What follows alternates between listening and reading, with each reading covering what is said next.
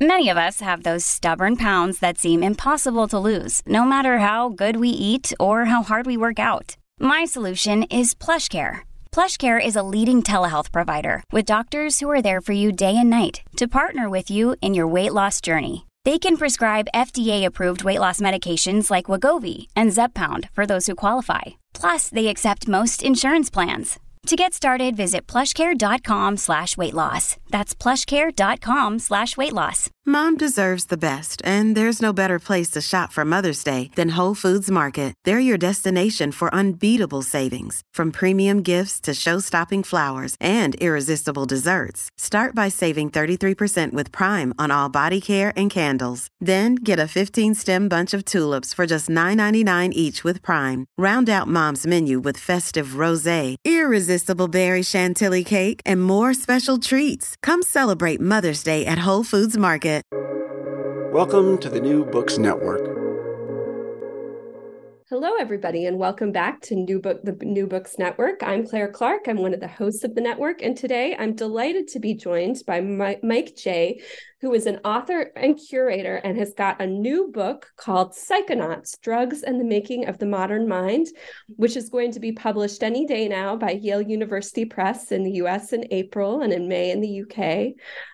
Mike's most recent book was Mescaline, A Global History of the First Psychedelic, and that was also published by Yale University Press in the US and UK. And he has written in all sorts of other places, the New York Review of Books, Lapham's Quarterly, the Public Domain Review, the Wellcome Collection, the Literary Review, the London Review of Books, and I could go on, but we want to have time to talk about the new one.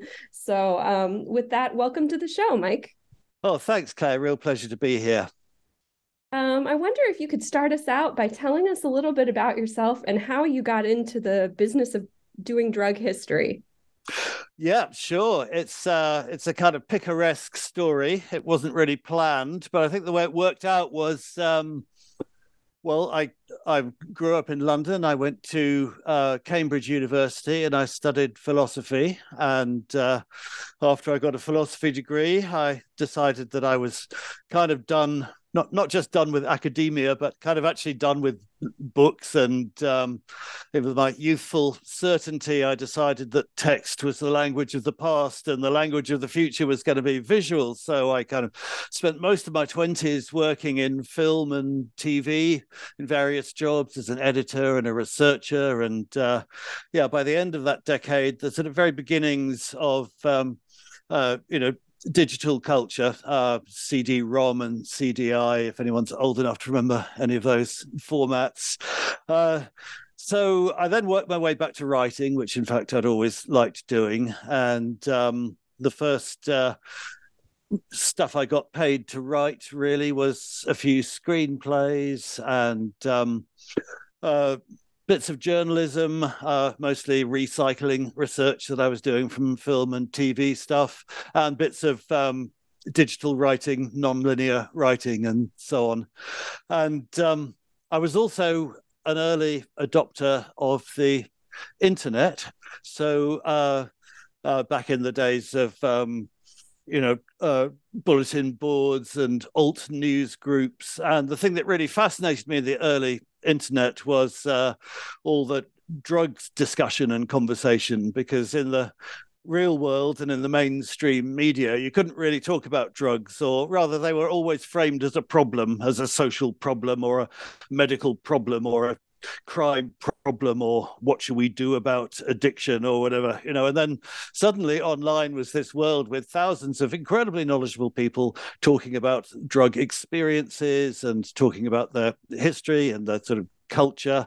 And I started to write a little bit about that and do bits of journalism about it. And at that time, I happened to meet the person who became my academic mentor, who was called Michael Neve, and he was a senior lecturer at the Wellcome Institute for the History of Medicine, as it was in those days. It's a teaching unit taught out of UCL, University College London. And Michael worked alongside Roy Porter, who was the best known member of that group. But they'd been doing amazing work on medical history. They were all kind of post-war, historians from below. And that was the approach that they brought to medical history, which previously had been, an awful lot of kind of retired physicians and practitioners talking about the triumphant medical advances during their careers. And Roy and Michael and, that circle at the Wellcome got much more interested in patient testimony, in the doctor-patient relationship, and the way that not that the medical profession saw itself, but the way in which it was seen by the wider culture. And so I've then had access to all the wondrous resources of the Wellcome Library, and I started digging around into the history of drugs, and particularly this kind of history from below, the history of the drug experience, drug users. At that point, academic drug history was quite a small, narrowly constituted world, and it was mostly about, the development of theories of addiction and drug control, and it was very much from the expert non-user perspective. So I started assembling all these kind of texts and sources that I could find, and was then commissioned by Penguin. I was working with Michael Neve on an anthology for Penguin 20th Century Classics about fin de siècle writing and science and culture, and they commissioned me to produce an anthology of drug writings. And that was really, I guess, when I started to systematize this sort of hoard that I now had of drug experiences and drug testimonies and subjective accounts. And that anthology came out in 1999. It was called Artificial Paradises. And that was, I guess, the sort of source book from which all this started off. In fact, it has a section in it about self-experimentation, which quotes accounts from, Humphrey Davy and Jacques-Joseph Moreau and William James and a lot of the people that I write about in this book. And from that point on, I've written quite widely across the history of science and medicine. I've written quite a lot about history of madness and psychiatry, for example. But being a freelance writer, it's there's a kind of feedback loop. If you write about something, then people spot you and ask you to write some more about that, and then you gradually become the go-to person. And that happened to me with the history of drugs. So I guess about 10 years ago, the Wellcome Collection did a big exhibition called High Society about the history and culture of drugs, and I curated that and wrote the accompanying book. And from then on, it's been something that, it tends to kind of, a topic that comes to me rather than one that I have to seek out. But I'm always happy to do more about it, because if you're a freelancer and a generalist and an independent scholar like I am, it's just a great excuse to jump across boundaries and to cherry pick all the most interesting bits of everything from neuroscience to art and to anthropology, so whatever. So I keep finding great new stories and new angles, and that's why I'm still here, I guess. Well, wonderful. Well, could you speed up a bit and bring us up to the present day in Psychonauts and how you came to write this latest book? Right. This is one of the things that had fascinated me from the beginning when I started looking into this was the history of self-experimentation. Which is not that much written about. And also, most of what's written about it is the story of kind of gonzo scientists, passing electric shocks and currents through themselves, or severing their cutaneous nerves to measure how quickly they grew back, and all that kind of stuff. And you can see why that stopped in science, because there are other ways of doing these things. But what's interesting, I think, about self-experimentation with drugs, with mind-altering drugs, is that you're generating this subjective testimony that can't really be got in any other way.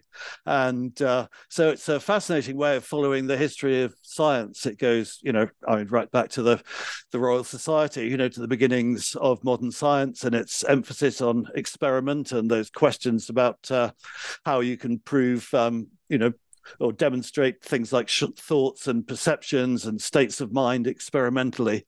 So that was something that I'd always wanted to explore more fully, and that's really the core of this book. And what is a psychonaut? Psychonaut is a word that was coined in a novel in the 1940s by a German author, Ernst Junger.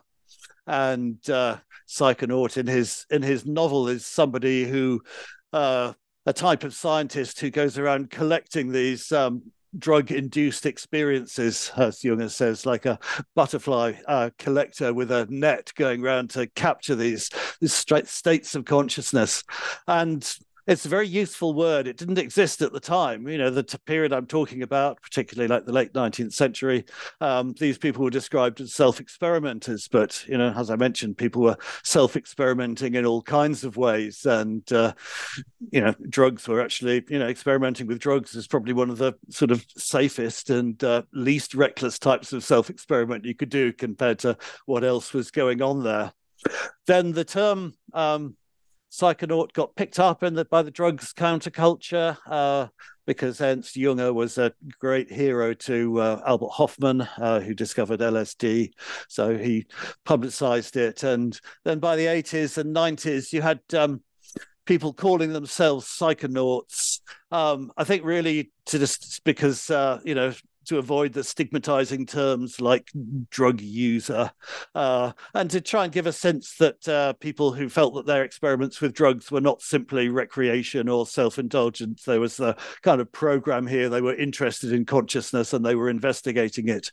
So in this modern usage, psychonaut is quite well known, but it tends to refer to renegades and rebels operating outside institutional science, because of course, if you're a neuroscientist or psychopharmacologist or somebody who's studying the effects of drugs on the mind, taking them yourself is definitely not part of the job description. Quite the opposite, in fact. So psychonauts these days tend to be outsiders and renegades, but I wanted to use the word and take it back to the time when institutional scientists and establishment figures self-experimented with drugs just as much as and alongside all the rebels and renegades. Well, it's a great title and a great word to be reclaiming. I'm going to ask the kind of general organizational question. So Psychonauts, in my reading, is really a work of intellectual history, and it's organized around different psychoactive substances. So there are 3 sections, and they deal with cocaine, nitrous oxide, hashish, and then it's interwoven through these sections are portraits of different important historical figures who experimented with these substances. People like Sigmund Freud, William James, W.B. Yeats. Can you give us an outline of the book's organization and tell us a little bit about sort of its organizational logic, why you organized it this way? Right. Well, there's always, this struggle between chronological and thematic structures, both of which are very appealing. I basically write narrative history, so I need chronology. I need stories about what happened and then what happened as a consequence of that and so on.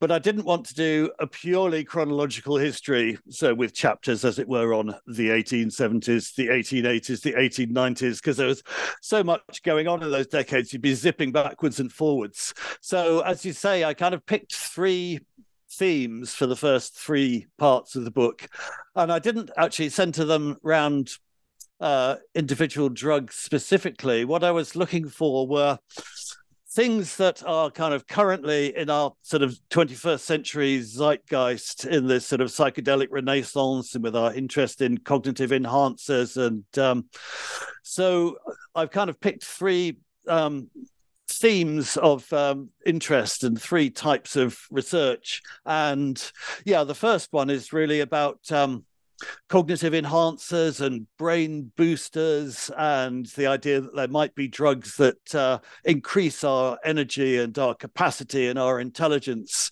And that is mostly, they're not entirely about cocaine. And I've framed that by starting with Sigmund Freud's cocaine experiments and writings.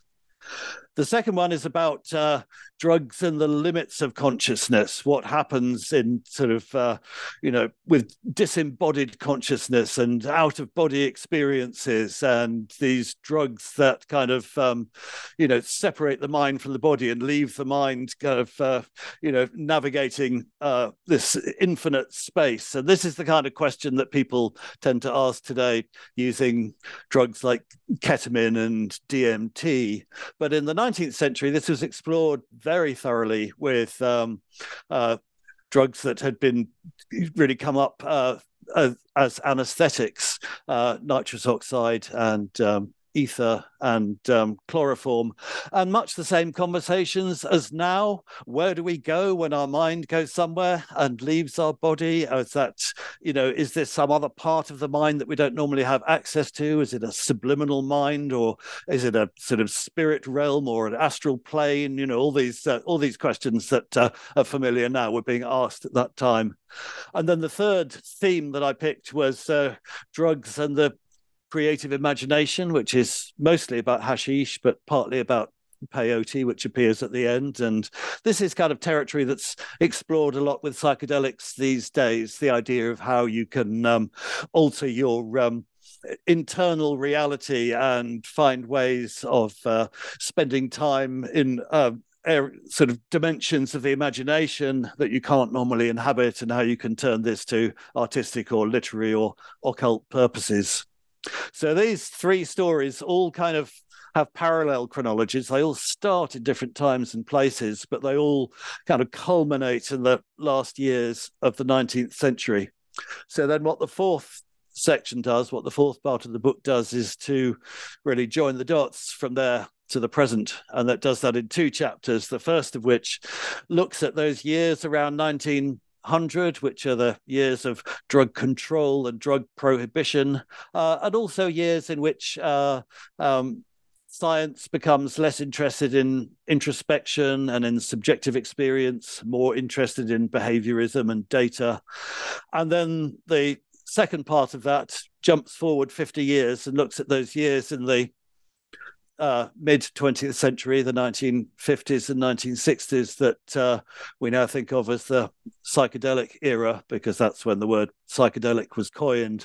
And that where the word drugs is kind of pejorative and has all these negative associations around it, psychedelics comes along, at a moment when people are getting more interested in inner experience and mystical experience, and people are finding that some drugs produce fascinating experiences of this kind, but you can't really call them drugs because that brings so much stigma with it. So the word psychedelics is very helpful in opening up this new idea that drug experiences might be positive. They might be something that helps us to self-transcend or self-actualize or have valuable, positive and mystical experiences. So these stories, as you mentioned, I'll sort of start in this period in the late 1800s, and you kind of give this period a name. You call it before drugs. And I think what you mean by that is kind of before progressive drug policies really hardened and various psychoactive substances really became kind of vilified and criminalized. I wondered if you could talk a little bit about what it was like to consume psychoactive substances in this period. So for the historical actors that you're writing about, what was the context in which their drug consumption was taking place? Right. I've called it before drugs because it is, in quite a literal sense, the word drugs in the sense that we're using it now to mean kind of, mind-altering substances doesn't really appear until 1900. So before that, drugs, the concept of the category that we have now, didn't really exist. There were various different drugs that you might describe as intoxicants. Some of them were kind of research chemicals. Some of them were things that were used in medicine, like anesthetics. Others were things that you could buy in a pharmacy. And of course, during this period, you could go into a pharmacy and buy cannabis and cocaine and heroin and morphine and all these things. So then, in terms of the scientists who are using these drugs, they are. I think there's definitely a distinction between scientific use and what we would now call recreational use or use out of curiosity. But it's very porous, this distinction. It's interesting to look at the writing, which is really kind of the centerpiece of this book, is the sort of subjective accounts of drug experiences, because you realize that what an enormous number of artists and scientists and doctors during this period were also writers. They wrote poetry or they wrote novels. And in the days before the tick box diagnosis, being able to describe a medical condition was, a very important skill. And a lot of doctors were extraordinarily good at it. And people who specialized in diseases of the mind, were particularly skilled at it. So these descriptions by scientists bleed out into the wider culture. They're often written in literary terms. Trying to describe an altered state of consciousness is a literary form as much as a scientific form.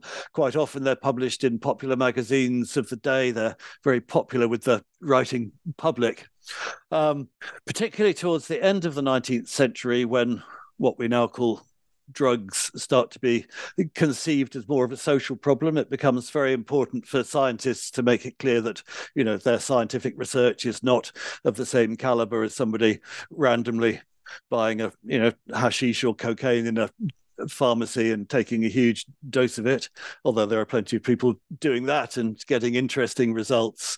So you kind of have this idea that emerges within science of the trained observer, who's of course almost always a white male, because science is constituted of white males at that point, and they're almost all of the sort of professional classes. The historian of science Simon Schaffer has a very nice phrase for this. He calls it the Cartesianism of the genteel. So if you're of a certain class of person, you're able to separate your mind from your body. You can separate your intellect from your passions, and you can describe the sensations and perceptions that you're feeling reliably.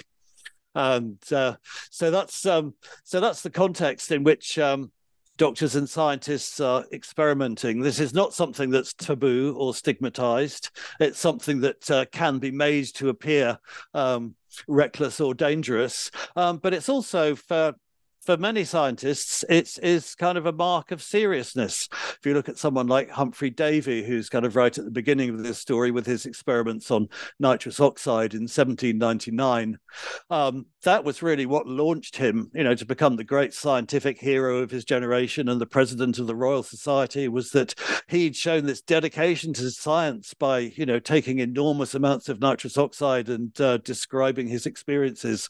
So there's a kind of heroic quality to it, as well as a sort of potentially disreputable one. Oh, one of the things that drew me to this book was the cover, which has got this wonderful picture of William James on it. And I'm a huge William James fan. And William James and then also Sigmund Freud are really protagonists in the story you tell there. They feature very prominently, and they're two figures that are sort of endlessly fascinating for researchers across a variety of fields too. But you, part of your argument is that their experimentation with psychoactive drugs has been really wrongly dismissed, or I guess, to use Freud's language, repressed almost by previous biographers. And I wondered if you could tell me a little bit more about the relationship between their self-experimentation and their really groundbreaking theories of mind that we're still talking about today. Sure. Well, they're, I picked them. I picked Freud and James partly because they are really the two towering figures of that kind of generation of the discovery of the unconscious and the emergence of the modern mind, and also because they both self-experimented with mind-altering drugs in very different ways. And but I don't. I mean, they're great motors for my story, but the other thing I really want to do is to show that they weren't kind of doing this in a vacuum. That all kinds of people, their contemporaries and their colleagues, and people working in different fields, were self-experimenting with drugs. So I kind of, rather than heroes, they're kind of exemplars. But I think both their stories are interesting, as you say. They've both been minimized by subsequent historians and biographers, and in Freud's case by Freud himself, because his papers on cocaine, he made sure whenever reprinted, they're not included in his collective works and so on. And Ernest Jones, his first biographer, minimized his work on it called it a kind of juvenile aberration.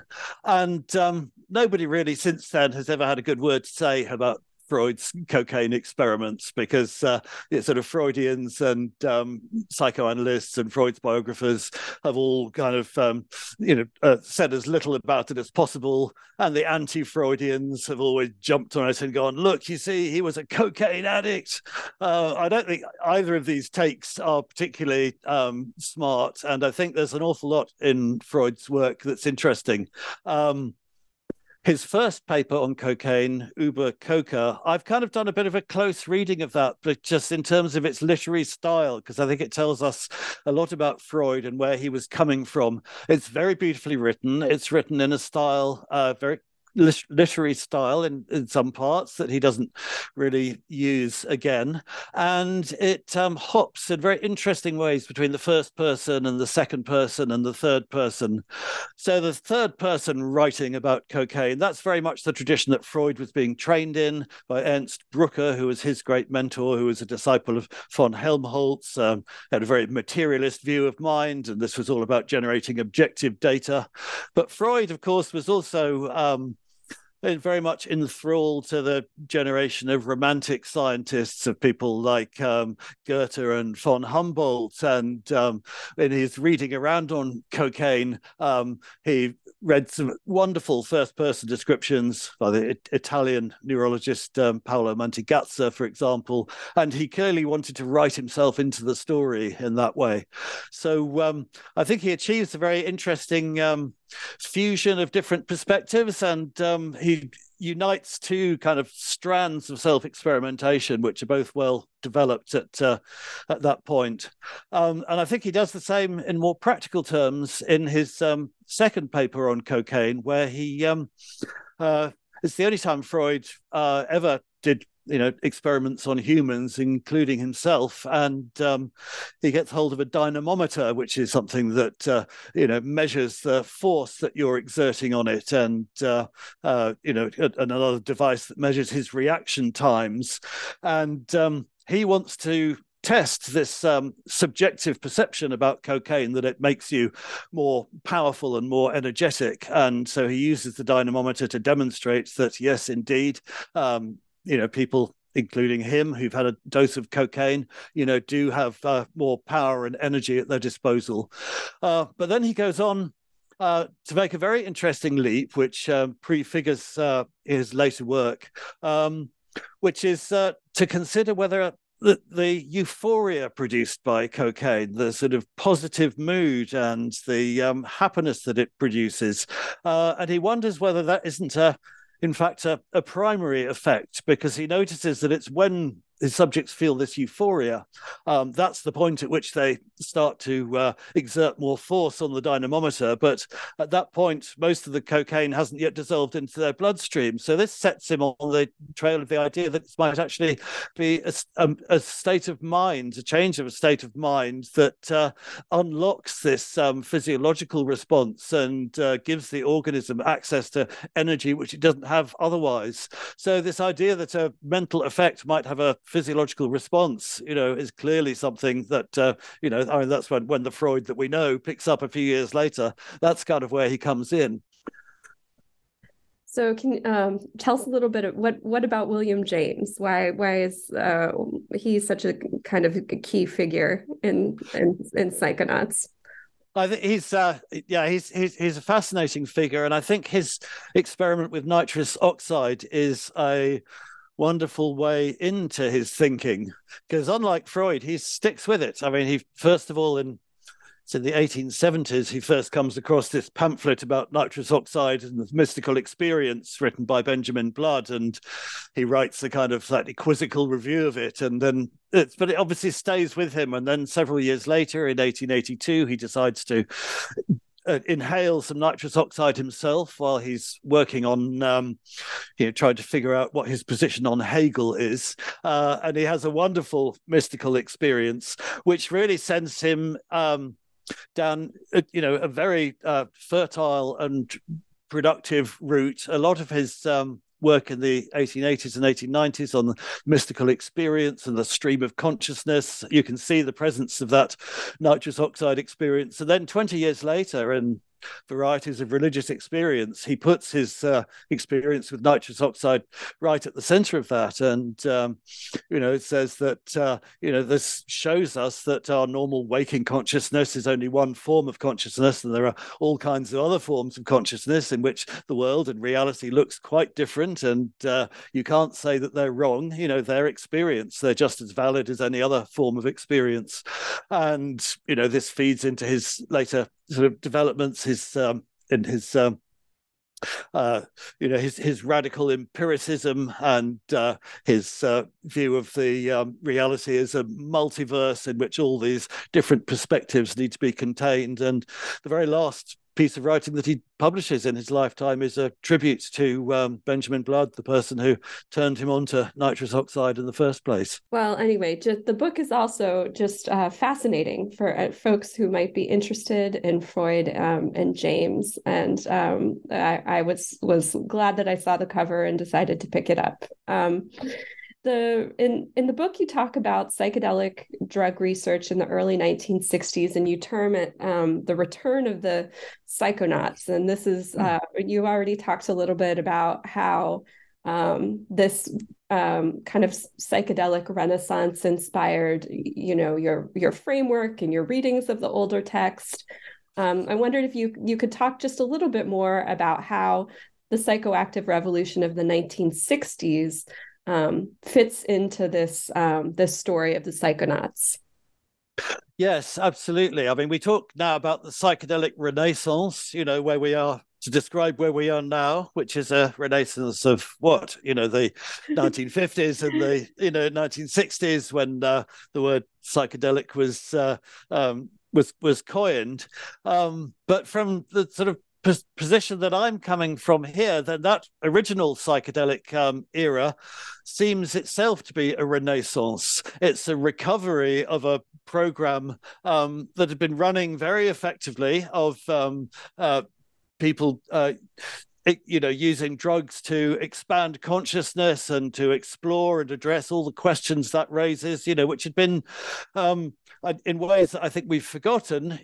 That was quite a very powerful and influential strand in 19th century science and ideas, interrupted in the early 20th century by the progressive era and drug control and drug prohibition.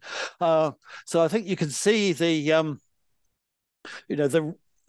interest in psychedelics that appears in the 1950s and the 1960s as a revival of this 19th century period, and indeed, a lot of the great touchstones for it, like William James, enormously influential on Abraham Maslow and the concept of the peak experience and self-actualization and all these positive psychological languages in which the psychedelic experience was framed. But I think the other thing that happened, people talking about this, this period, you then tend to go into the psychedelic drug counterculture of the 1960s, and that becomes the main story. I haven't really written about that very much because it's been so well covered, and there are still plenty of people around who remember it and are writing about it firsthand. But I do think the story from that period that has been forgotten, in terms of what we might call psychonautics, is the 1962 federal FDA amendments, which introduced the Kefauver-Harris amendments, they're called, which introduced randomized controls trials and placebo testing and the exclusion of extra pharmacological variables and all these strictures that now govern drug research and drug licensing.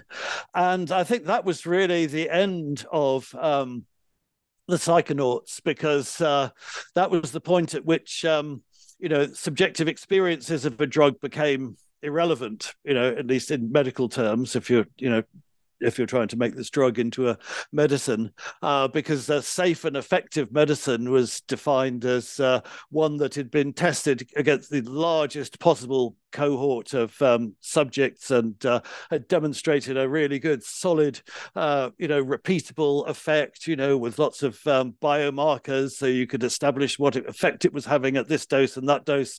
And psychedelics just aren't like that. They don't behave like that. People have very different responses to them. The extra pharmacological variables, which we now call set and setting, have an enormously powerful effect on the experience. So I think that was the point at which self-experimentation disappeared, from institutional science and medicine. And that was also the point at which people started experimenting informally. And the really interesting figure, I think, there is Alexander Shulgin, the chemist who synthesized hundreds of psychedelic and psychoactive compounds, MDMA and 2CB and so on. He was working independently. He wasn't trying to patent his drugs or get them licensed by the FDA, so he could do what he wanted. So he self-experimented with them. He was a very principled self-experimenter. He said, if you're a chemist and you're making drugs, you have to take them to understand what they're doing. And he had a little informal circle of people who self-experimented with him. So he's the kind of the model for that sort of type of independent underground chemist who then in subsequent decades started to refer to themselves as psychonauts. And what I think is interesting about Alexander Shulgin's writing is it takes us way back to the beginning of this story, to Humphrey Davy. When he first experimented with nitrous oxide, his report had a first section which was about the chemical synthesis of nitrous oxide, and then a section about experiments on animals and on humans and physiological measurements, and then finished with these accounts by all his friends, who included romantic poets, Samuel Taylor Coleridge and Robert Southey, describing the effect. Which is obviously, how do you square that with a chemical synthesis? You can't. They're completely different languages. They're not compatible, but you kind of need both. And so if you look at Alexander Shulgin's big door-stopping volumes of his chemical syntheses, he does exactly the same thing. He explains the chemical synthesis, and then he gives subjective commentary on the effects and puts the two together. Well, there's a lot we can learn from this period, and I think that's one of the central kind of arguments or driving force of the book. The conclusion of the book argues that, and this is a quote, a post-drug world, the beginning of the book was before drugs, but a post-drug world would not need a new language, but the recovery of an older one. I wonder if you could kind of, this is our next to last question. So I wonder if you could kind of wrap up by saying a little more about what you mean by that.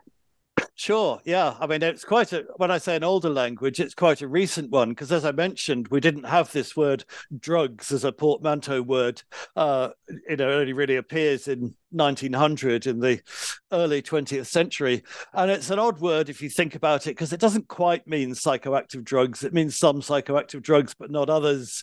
I mean, when we talk about caffeine or alcohol, we don't say drug. And it's very much loaded with, from the very beginning, it meant it was a shorthand for drugs of addiction or foreign drugs or criminal drugs. It's got all those meanings baked into it. So I think if we if we didn't use that word anymore, what would we say? Well, we'd say things like stimulants and sedatives and psychedelics. We'd be a little bit more, you know, kind of specific in our meanings. If we had a term like stimulants, that would include, you know, on the one hand, Adderall and prescription medicines, but also methamphetamine. Wouldn't be able to put those in separate categories anymore. You know, we'd still obviously talk about controlled drugs and, you know, illicit drugs, and we'd have those terms. So if we didn't use the word drugs, then I think we'd have a language that was kind of less kind of didn't have that sort of uncomfortable blend of science and morality that the language of drugs and narcotics, which I guess is the sort of medico-legal sort of version of that term. If we didn't have those, then we'd be a little bit more specific in what we were talking about. And rather than having this small number of mind-altering drugs in this illegal silo, we'd be able to patch them in and make sense of them in terms of all those other substances out there like nicotine and caffeine and alcohol. And I think if we had a level playing field of all those, we could probably devise more rational policies based on minimizing their harms. Wonderful. Well, that brings us to our traditional final New Books Network question, which is, what are you working on next? What's the next big project? That's a very good question. The short answer is I have quite a lot of smaller projects and commissions and assignments following on from this, and they may, which, you know, any of which may or may not morph into the next big project. But at the moment, this is kind of all consuming. But I'm very much looking forward to a new project emerging, and I imagine it'll be something. This feels to me a little like a kind of capstone in my work on the history of drugs. It pulls together a lot of stuff that I've written before. So I imagine I'll be launching out into something slightly different next time. Well, it was, for me, it was an introduction to your work, and it was absolutely wonderful. I am hooked. So, so thank you very much. Great. Thank you so much for coming on the show. Oh, real pleasure.